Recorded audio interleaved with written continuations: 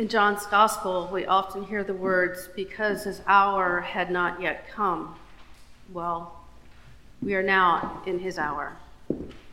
And we are grieved as we witness the fickleness of human passions and their results. Jesus told his followers that this day would come, but many did not believe his death would come to pass so soon with such treachery and violence. And as we listen to our reading today, we are left in a moment of our own despair. Surely, had we been in Jerusalem, our sorrow and despair would have been complete. We would have been as torn apart as the temple curtain. Jesus, hung bare on the cross, gives over his spirit in great release, completely submitting to God the Father. Seemingly, his life ends like a sentence with a period. Finished. Done. A life destroyed in obedience to earthly power, and for a time, hope is lost and buried in stone. Through the narrative of Holy Week, we have observed how Jesus was denied, ridiculed, scorned, and deceived by those he loved. It's a difficult story to hear, not once but twice in our readings this week, but I believe we are here as witnesses to the power of sin and evil in the world that we will not forget. Evil kills innocent lives and innocent hearts. Evil destroys the good. Evil steals joy and comfort. And right now, sin and death may feel as triumphant and as final as the darkest night ever spent.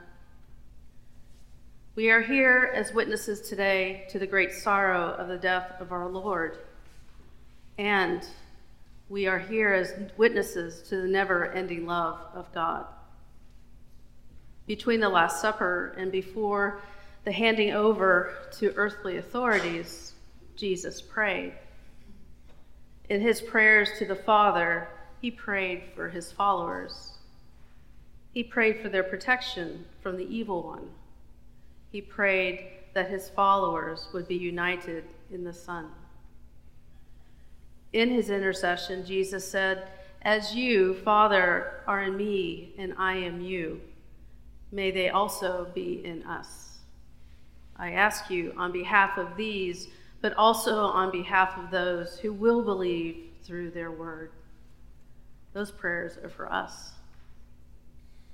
And as we pray our intercessions in the solemn collects, confess our sins, and spend time venerating the cross, may we give all our worries and fears and anger and pain and our desires in this life to God. The hour has come. The hour has come. We can place those needs bare right there where that cross will be laid down, and we will be forgiven. We can do this in anticipation that through his Son, the Father is doing a new thing in the world through his mighty acts. As the body of Christ, let us feed on the hope given to us this Good Friday.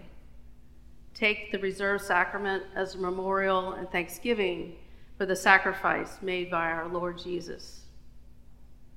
God's plan of salvation is unfolding, and the tomb awaits.